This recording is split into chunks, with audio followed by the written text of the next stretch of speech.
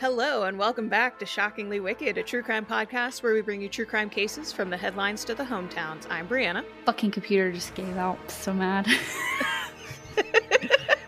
She has had so many computer issues where her mic just is not being recognized for whatever reason.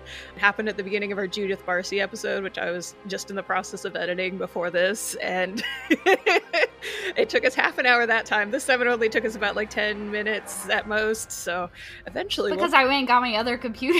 Yeah, so eventually we'll figure out what's happening here. But... No, I think it's fine with this one. I think it's the old one, but I am gonna pull out a savings and I'm buying myself a fucking iMac.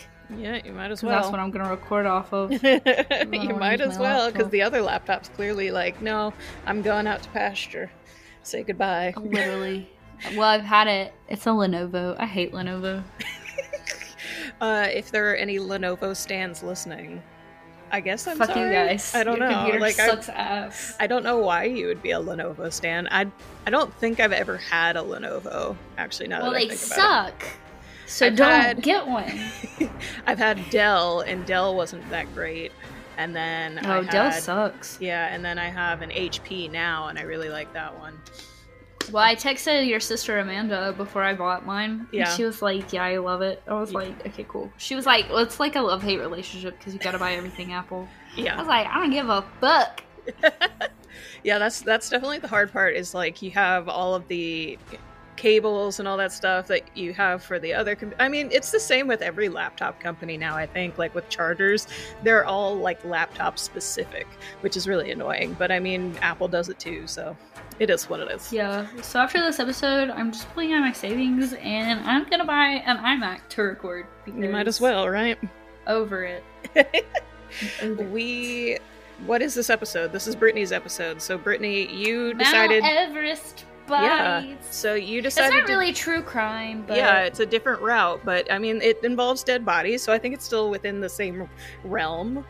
And arguably, fun fact, this was gonna be a bonus episode for the Patreons, but then I was like, everybody should listen to it. Yeah, I mean, it's interesting, and I thought it was intriguing enough that everybody should listen to it as well. So I don't know. I think you guys will enjoy it. It's not necessarily true crime, although I have to question anybody who decides to climb Mount Everest.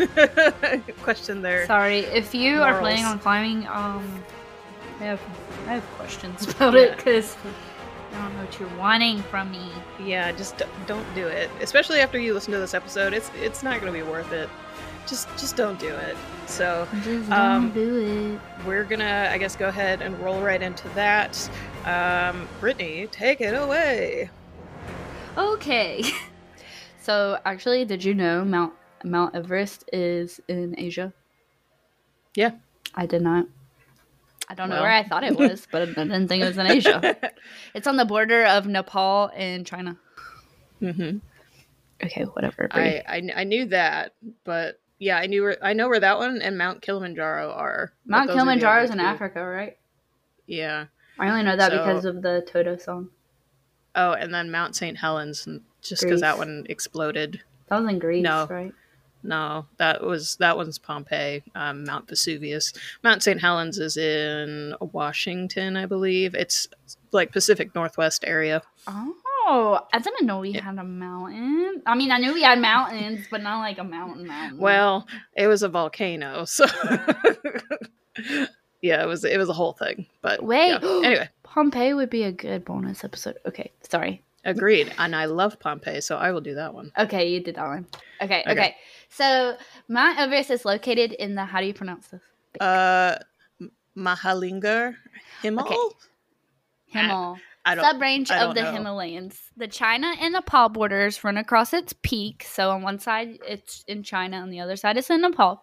So Mount Everest is one of only 14 mountains over 8,000 meters above sea level. So at 8,848.6 meters or 29,129 feet above sea level, it earns two titles: the tallest mountain in the world and the largest open-air graveyard in the world. Which one is the better title? I would highly say the first one. The second probably. one's very morbid. It is morbid. That one's very morbid. So climbing at this height and level is incredibly strenuous on the body, especially on like the heart and lungs. And as of January 2021, 305 people have died while attempting to summit Mount Everest. If you don't know what summit means, it's the highest point of a hill or a mountain. So 2 out of 3 people that have climbed Mount Everest or who have died on Mount Everest are still there. So their body, like 2/3 of the bodies are still on Mount Everest. So this is confirmed by the Himalayan database. As of January 2021, there have been 10,184 successful summits of Everest. So out of those 10,000 successful summits, it's been summited by 5,739 individuals. So some of them did it obviously more than once. All since 1953, when climbers Edmund Hillary and Tenzing Norgay? Tenzing Norgay. Okay, Tenzing Norgay scaled the summit for the first time. That is a 3% death rate for Everest summits and a 5% death rate by individuals, which means every 20 people that have summited, 1 person has died. That's a high statistic. Damn. Yes, I know. Like, again, I reiterate, is it really worth it? Clearly, to 5,000 people, it is. So, because of the extreme and harsh conditions of the mountain, bringing back down a body that has fallen is nearly impossible. So, for the same reasons it killed the people going up, retrieving the body is the same reason why they can't do that. So, a retrieval of the body requires a coordination from a team, very good weather conditions, and it costs anywhere from $40,000 to $80,000 just to retrieve a body. One body. God damn. That's a down payment on a house. Like, ugh. Okay, so at the top portion of Mount Everest, so everything above 26,000 feet is known as the death zone. And at the death zones, the oxygen levels are only 1/3 of what they are at sea level. So the higher you go up to Everest, the less oxygen you have available to climbers. So the barometric pressure causes weight to feel like 10 times heavier. So this is where people start succumbing to exhaustion, like their backpack, their gear and stuff. Plus, you got to think everybody's like in heavy winter gear, trying to stay warm. Yeah. The combination of these two things can make climbers feel sluggish, disoriented, and fatigued. Climbers usually do not last longer than 48 hours in the death zone. So once you hit the death zone, your body literally starts dying. You're losing, like, you have less oxygen that's going to your brain. Your body is literally dying. So in most populated areas, 20% of the air is made up of oxygen. Above 6,000 meters, it drops to about 10%. And above 8,000 meters, the oxygen level drops down to 8%. At around 8,000 meters, the body cannot acclimatize itself. I did very good at that. Thank you. So in the death zone, the body is literally dying of hypoxia. So if you don't know what hypoxia is an absence of enough oxygen in the tissues to sustain the bodily function. When the body is suffering from hypoxia, the lungs are working overtime. There's a massive increase in heart rates and the blood thickens. And if the blood thickens, it's harder to pump, therefore causing a domino effect of the body dying. Yeah. So going into that... That's not a fun way to die. Like, ugh. I guess it's like the attention, or not the attention, but the thrill of it. Yeah, and the notoriety. Like people who skydive. Yeah, and also just the notoriety of, like, I climbed Mount Everest, yeah. How many people can you name off the top of your fingers that have climbed Mount Everest? Literally nobody. Successfully. That's what I'm saying. Like, it's... I mean, not saying that if you don't climb it, it's not cool, but, like, Jesus. At what cost? Yeah. Again... Is it worth it? Like, okay, so eyesight will then become blurry, and then it's followed by nausea, dizziness, and migraines. And it's been reported that 32% of climbers that reach 7,500 meters and higher are recorded to have suffered from hallucinations during the climb. So not only they're dying of hypoxia, they're seeing like demons and shit. Yeah, I wonder how many people who have reached the death zone who have started hallucinating have actually like attacked one of the people that they were with. Like, ooh, that's a good question. I didn't even think about that. Thinking that it was like some sort of like bear or something, you know, or a monster. That's a good thought. So altitude sickness can also occur in the death zone. So that occurs when a climber is moving at high altitudes and requires acclimatization to combat it, which it can't do that at that level because of the lack of oxygen. And so then they start losing the loss of their brain function. They have confusion and vomiting. And when I say vomiting, they're vomiting blood. Ugh. No thanks. So that's just all within the death zone. And that's like closer to the peak, obviously. So. Yeah. So we're going to talk about some famous bodies. Okay. So I think this is one of the more famous of them. Yeah, Green Boots. I've heard of this one. Mm-hmm. So he died in 1996. A corpse fallen on the mountain, given the nickname Green Boots due to the bright green climbing boots he was wearing when he died. He's believed to be Teswang Paler. I'm not sure. Okay, well, he was an Indian climber who attempted to the summit with a team in 1996, and he was caught in the part of Everest disaster, which killed 8 climbers on the mountain, and some suffering from frostbite. So Everest disaster was like one of the worst winter blizzards to have hit Mount Everest in 1996, and it took out like 8 people. Yeah. I mean, there's not a lot of people that climb, but yeah, that was a lot. That's a high body count for a mountain, especially in like one day. Mm-hmm. So that day there had been like a holdup from fixed lines not being placed ahead of time in certain points. So like that goes, you have to like fix it as it goes, and then it takes longer, especially when you get to the peak, because when you get to the peak, every minute counts. Yeah. But a fast-moving blizzard had hit multiple groups on the mountain and reduced the visibility to 0. So it was like pitch black and a blizzard. And it hit at like 2 o'clock in the day. Yeah. So the blizzard had inspired books Into the Air, The Climb, and A Day to Die For, as well as the 2015 film Everest. But side note, I watched that movie just to like see. It's a very good. You should watch it. Yeah. It's $3 to rent. She keeps telling me to watch it, and I meant to watch it before we started recording, and I forgot. So. Great. It's like 2 hours long, but it's really good. Pauger's body was moved in 2014 along with several others. It was reported that a group of Chinese climbers moved and buried some of the bodies under rocks or like out of sight, out of respect. And that's kind of happening with a lot because they can't take them back down. So they try to move them out of eyesight.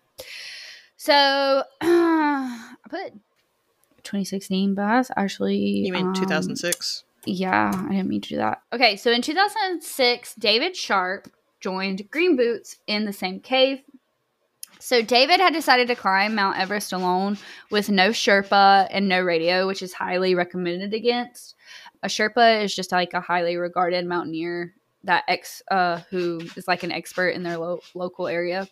But it's believed that David had actually successfully summited and then stopped in the cave on his way back down to like rest. But at that point, he was exhausted.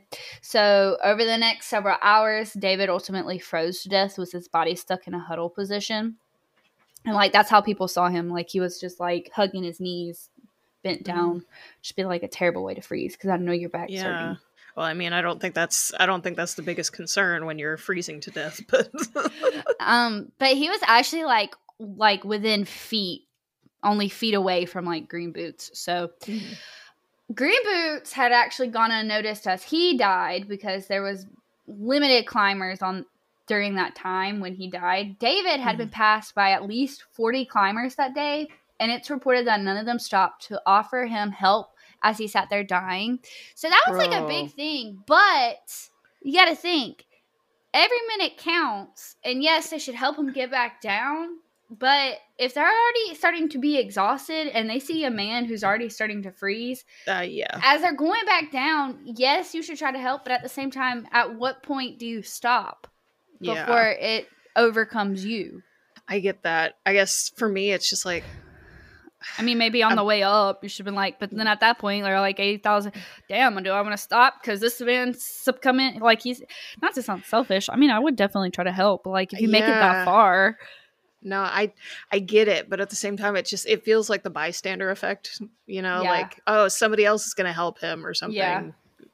Well, and these people were in groups. It's not just like one or two people passing him. So some of the climbers claim to have not seen him as they made their ascent and descent, which is fair because Green Boots was laying out in the open. David was like further into the cave, so unless you were looking, you're not going to see him. And another group had noticed him, but they assumed he had just been resting there. But the same group came back down to find David still in the cave. But at this point, he was suffering from hypothermia, he was without oxygen, and suffering from frostbite and frozen limbs. So, just real quick, hypothermia is a significant and potentially dangerous drop in the body temperature. And frostbite is just an injury caused by freezing of the skin and underlying tissues. But when you start suffering from this stuff, like you can't speak or talk, like all your energy is trying to keep yourself warm.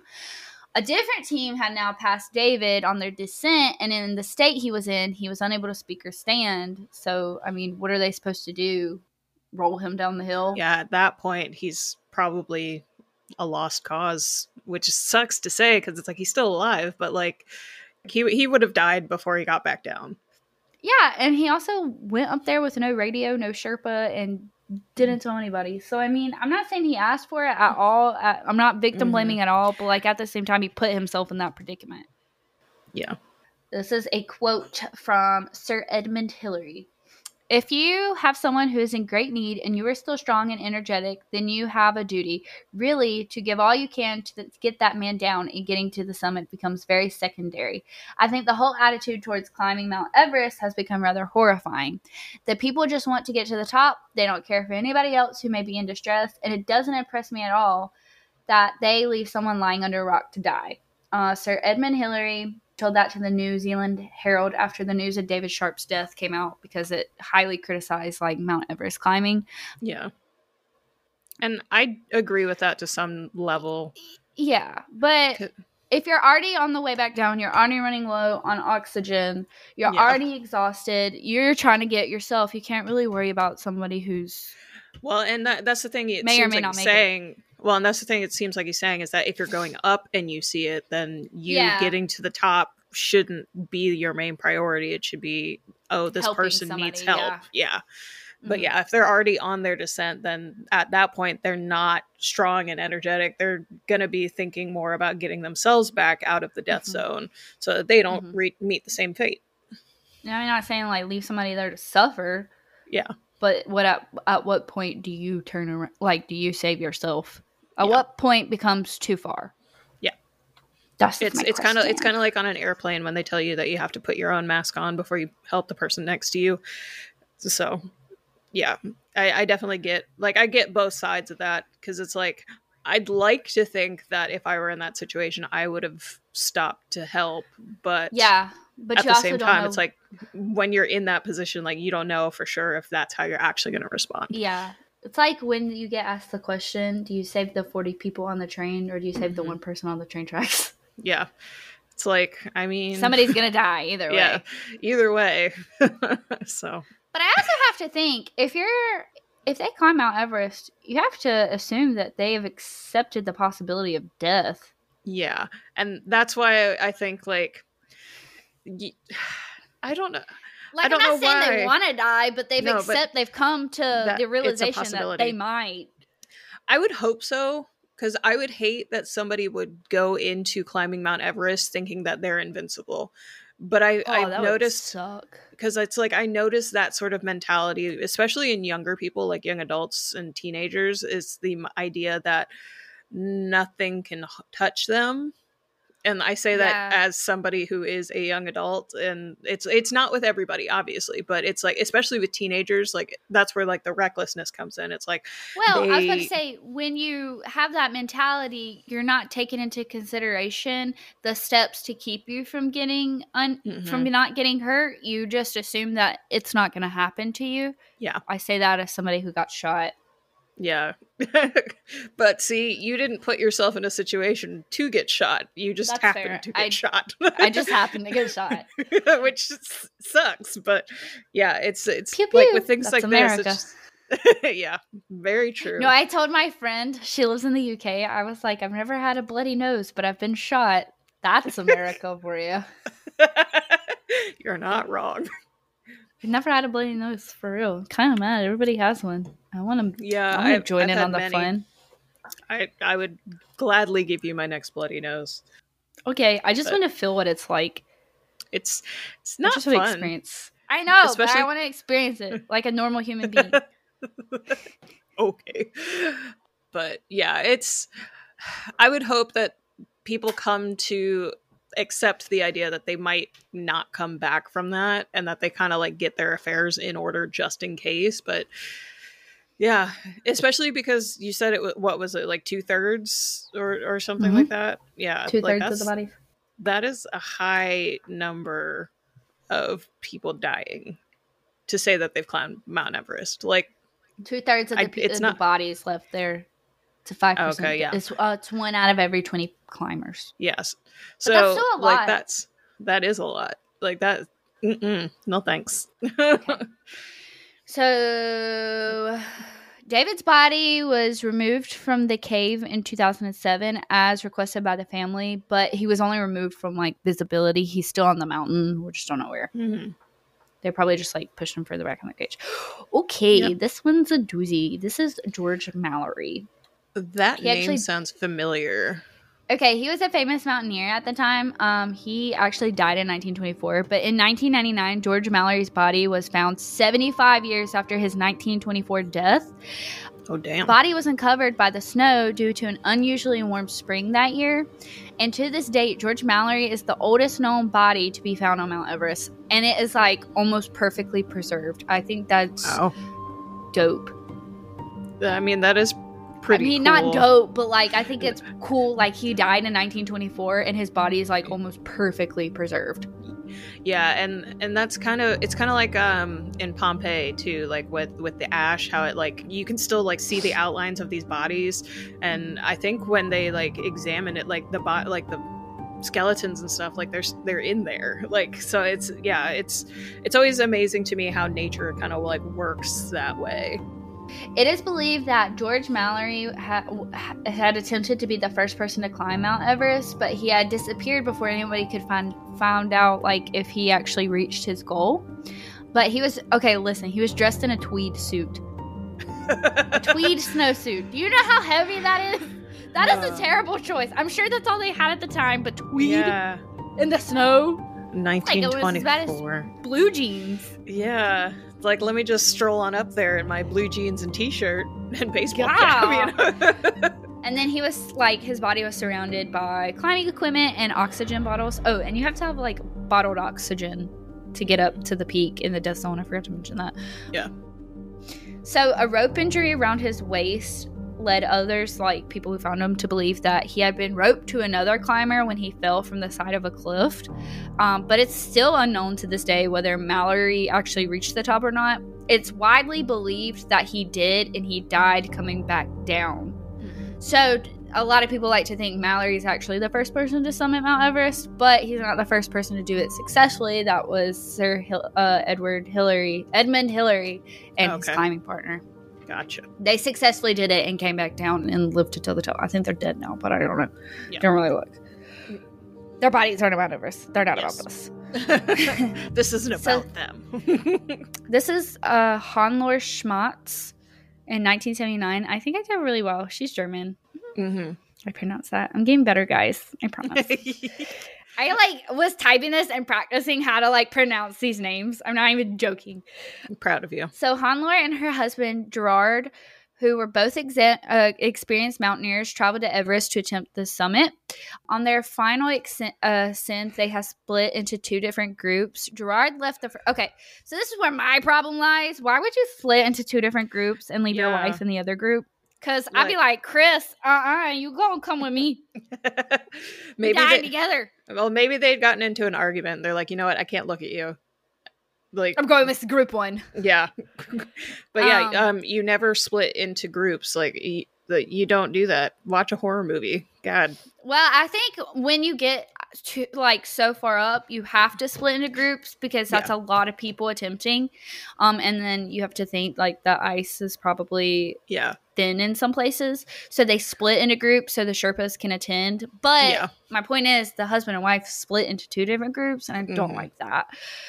So Gerard led the first group up to the top and returned successfully back down to Camp 3. Hanlor's group was second, and they but despite Gerard's warnings to stay at camp due to spotting terrible weather coming their way, they went instead. So it's like a blizzard coming. Yeah. So Group 2 actually reached the summit successfully, but they ran into trouble coming back down. And we'll get right to that after a quick word about our sponsors.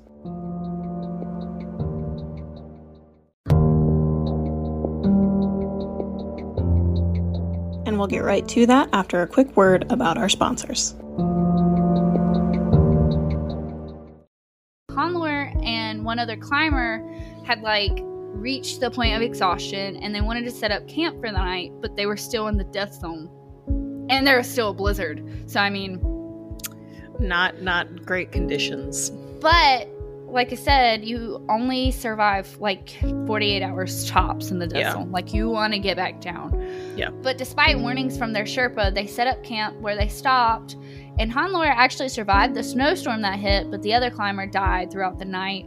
So the rest of the group continued on the way down, but just as they were nearing camp, Hanlor finally just gave up. She succumbed to exhaustion, and she had frostbite, and she sat down and she's asking for water. One of the Sherpas actually that was with the group stayed with Hanlor to try and help her, but he suffered from frostbite as a result, and he actually lost most of his toes and a finger. Ugh. Also, why would you want to lose little limbs? Why would you want to do that? Come on, you need fingers. Yeah. I have questions.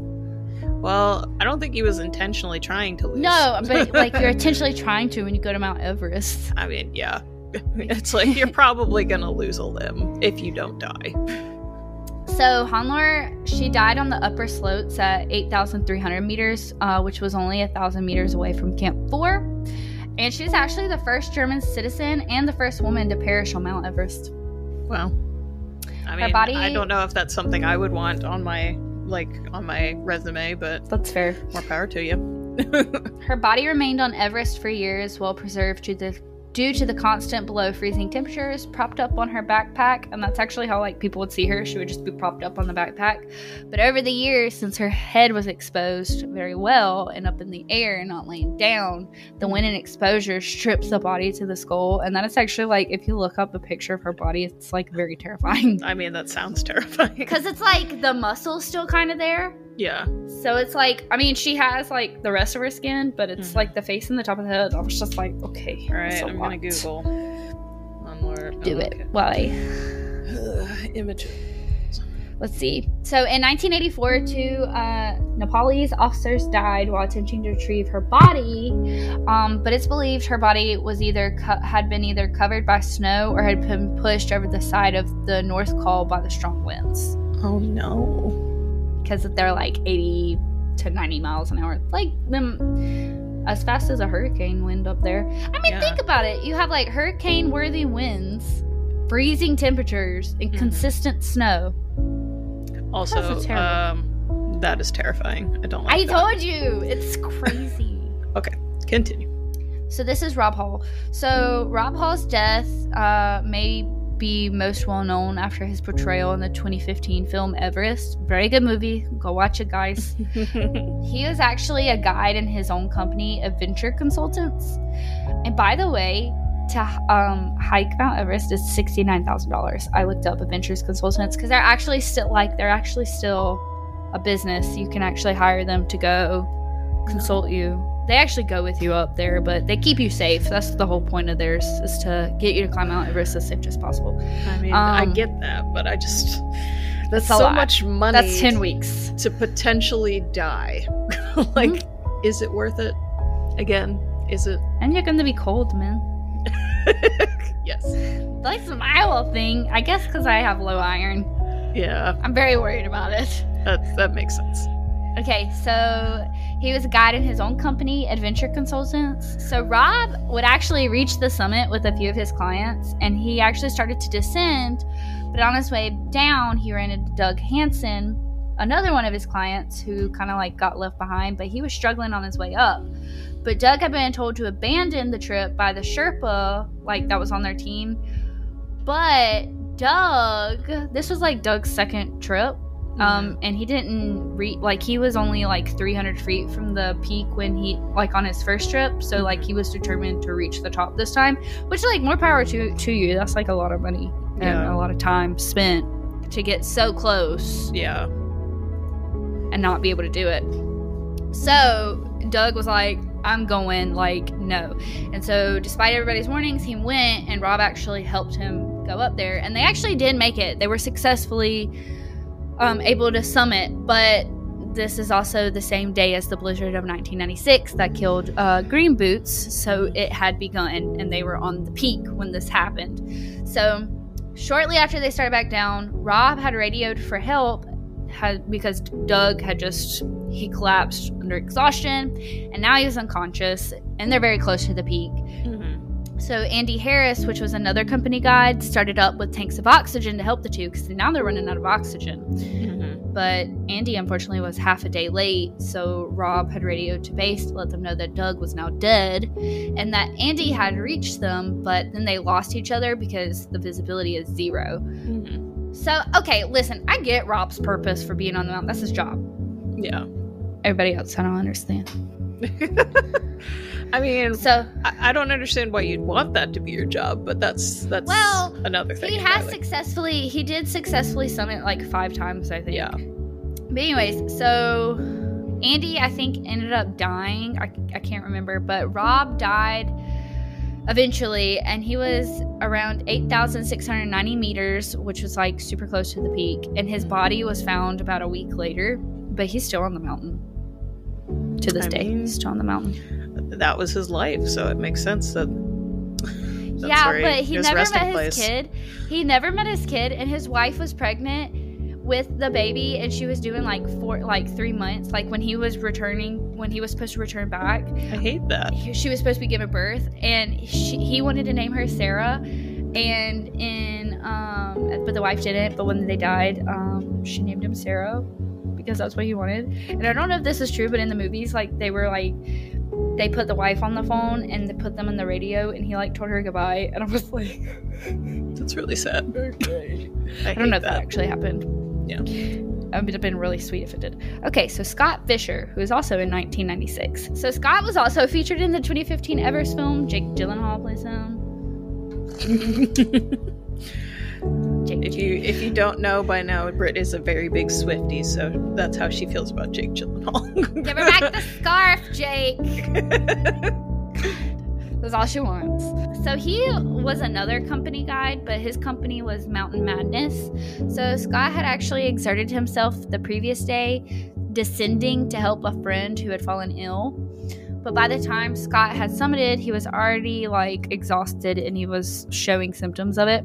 2 Sherpas had come to aid Scott, and another one brought oxygen, but they could not get him down. Like, he just collapsed and was there. Anatoly Bukarev also came to help Scott, but found him down. At this point, he was dead.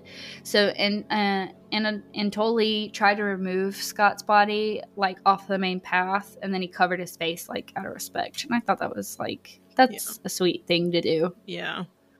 So this is Shira Shaha chlorophine. I think it's Shreya. Shreya. So she's actually a Canadian woman who was born in Nepal. Okay. So in 2012, Shreya made the summit successfully, but was unable to retreat to camp. 2012 was actually the worst death rate, seeing 12 people die on the mountain since the 1996 blizzard. 12 people dying that year. So Shreya made it to the top successfully and was taking videos and pictures of the summit, but she spent over 25 minutes up there, and she was using like her oxygen the entire time. Because like when you reach the peak, maybe be there for like 5 minutes, but you want to head back down as soon as you get up there. Because like I get wanting to linger, because it's like you spent so long trying to get to that point, so it's like you want to like take it in, but if it's Mount Everest, you're not going to be able to breathe up there. Like, so she eventually just like collapsed to exhaustion on the way back down. But she, to be fair, had been climbing for over 17 hours nonstop. Yeah. So she actually died at 8,000 meters, and her body was draped with a Canadian flag. Months later, Sharia's body was finally retrieved successfully and brought down to Camp 2, and then she was flew home by a helicopter. That's good. So this is Francis and Sergei Arsentiv. Francis and Sergei Arsentiv. Oh, my bad. Okay. She's better known as like Sleeping Beauty, but in 1998, Arsentiv set out to become the first American woman to summit Mount Everest without bottled oxygen. Girl. I know. Her and Sergei. I thought Sergei was with an A. Mm-mm. And then Sergei. Okay. Her and Sergei achieved this, but as they came back down, they ran into horrible weather.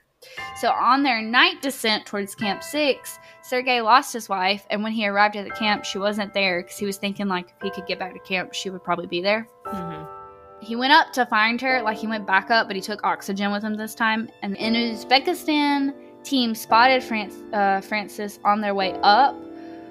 She was still alive, but she was suffering from frostbite at this point, and she was only a few hundred meters from the summit, so she didn't really make it that far down. Mm-hmm. But the team attempted to help her down and gave her a tank of oxygen, but she was unable to stand. So that's a good thing to do. Yeah. You could give them, if you have one, don't give them yours, but give them something. Yeah. And I feel like I know that things get heavier the higher you go, but having extra oxygen I feel like is better than not having enough. I think a lot of times with these consultant companies that'll actually mountaineer for you, I think they stash oxygen at certain points so that they're able to retrieve them. Yeah. Which is, I guess, is another reason if you're going to climb Mount Everest, I recommend doing it research, but do it with a company that's going to keep you safe. Yeah. Because at the end of the day, you don't want to be on my podcast because your body's on Mount Everest. Yeah, that's not the ideal end to your story. So the team tried to help her, gave her a tank of oxygen, but she was unable to stand. So then they actually tried attaching her to a rope and pulling her down the mountain, but eventually they had to give up and left to save themselves. Mm-hmm. So on the same team's descent, they ran into Sergei, who was still looking for her. So he still hadn't found her, which I'm just oh. Another pair of climbers were making the summit, and they spotted Francis still alive. At this point, her oxygen had run out, and the rope was still attached to her waist. She was talking to them, but she was repeating things over and over, and she wasn't responsive to them, and she wasn't moving. So she was just sitting there, just repeating stuff. So the pair of climbers attempted to rescue her, but eventually had to leave her there to save themselves, like the first team. So Francis actually ended up dying. Her body remained high on Everest and well preserved. And then the term Sleeping Beauty was given to her after a climber described the way she rested, because she just lays there like this. It's very sweet. Sergei disappeared and wasn't seen after the Uzbek team spotted him going up. A year later, his body was found lower down the mountain by a different climbing team, and what happened was he had actually taken a fall off the side of the mountain while he was going up, and he actually died there, and his body still remains there. Ugh. I know. So in 2007, Frances' body was covered in an American flag, and then they pushed her body over the edge of Everest. I think partly to be with Sergei, but also out of respect. Yeah. So anyways, that's it. That's all I have. That was intense. It was good though. I mean, yeah, it's good, but it's interesting. It's definitely interesting. It was just I disassociate too much. Mood, but yeah, it was just that was a lot. It's heavy.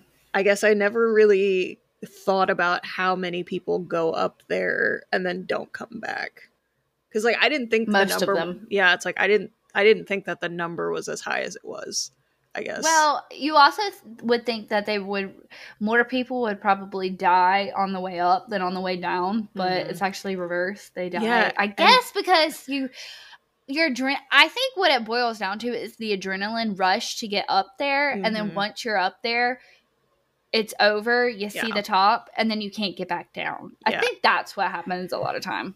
Yeah, and that's probably the single thing keeping anybody going. Yeah, and the adrenaline. Yeah, and that's also the hardest part about it is they made it to the top, but they just couldn't get back down. And because it's like usually going downhill is the easier part, you know. It's like, what if you're ever like walking uphill, you're like out of breath and exhausted, and then you like going downhill, it's usually a much easier climb. But the air is so thin up there, like I think you can't fly a helicopter past 6,000 meters because it's so thin. Yeah, I mean, that would explain why like it's very difficult to rescue a body from up there, because they would have to carry it down to a level where a helicopter could come and get it. And so that's... Well, and then you're risking the people who tried to rescue Shira's, not Shira's, the other body. Yeah. It makes me so sad, this last one, because like he was looking for his wife and she was still alive for a long time. They didn't even split up in groups like the first people. And Condor. Yeah, it's like he died trying to find his wife. Fuck her, man. I'm going up there. Yeah. Ugh. No, he probably was very sad. But also, you warned your wife not to go and you still let her go. Yeah. I'm not saying like men should control, but I would expect my husband to not let me make a dumb decision. Yeah. Then again, if she's like stubborn enough to be like, I'm still doing it, then at that point, I would take her oxygen away and be like, sorry. Because it's like at that point, like they're an adult, so I guess they have to be in control of their own life. But yeah, it's like if I was really worried about my husband or my wife like climbing because there was like bad weather you're gonna coming. Wait, girl. Yeah, it's like wait here until it is safe, and then we can go. Yeah, I've been like, you need to chillax, home skillet. Yeah, rest it. You're not gonna risk it for no biscuit. Yeah, because it's just like I would rather get there alive than risk not getting there and dying in the process, you know? Like, and if you guys watch the Everest movie, it actually like put it into perspective. So it takes like 40 days to fully ascend. Yeah. But they have camps stationed along the way. So like that's why when people say they made it back to Camp 2, they were able to go all the way to Camp 2. It's a really good movie, which is obviously based on Scott Fisher and Rob Hall's death. But it puts in perspective how hard it actually is to climb Mount Everest, because you can think it, but unless you like witness something, like it's not really going to put two and two together. So that's why, that's another reason why I wanted to watch the movie, but watching it really helped me. And I'm sure some things were exaggerated in it, but it really helped me put in perspective how dangerous it actually is. Yeah. Whew. Well, thanks for that downer. I mean, it was definitely a lot of interesting information, but yeah, it was like, that's sad. TikTok. Yeah, blame TikTok. I blame TikTok for everything, so that's okay. All my bonus episode ideas are from TikTok. That's valid. My next bonus episode idea, that's rough. You guys are gonna have to stick around. Oh no. I don't know if I want to stick around. I mean, I guess all of them are technically rough. Like, it's a show about death and murder and stuff. But like, some are rougher than others. Yeah. So. Also, I've disassociated, clearly. That was me the other day. I was just sitting in the media room eating chili and watching true crime stuff. So, I feel that. No, but seriously, Mount Everest is wild. The more I hear, like, every single story, I was just like, why? Why? Like, what? Was it worth it? No. You lost your life. And, like, what? For what? So you can say you climb Mount Everest? Like, good for you. Yeah, I guess. To brag about it. Duh. But I don't know. The statistics, no, it's not worth it to me. But more power to you, I guess, if you decide to do it. But, like, be prepared to not come back. That's what I got from that. I don't know. I mean, I get it for like the adventure purposes, but there are so many other mountains that you can climb. Just because it's not Mount Everest doesn't mean it's not a mountain.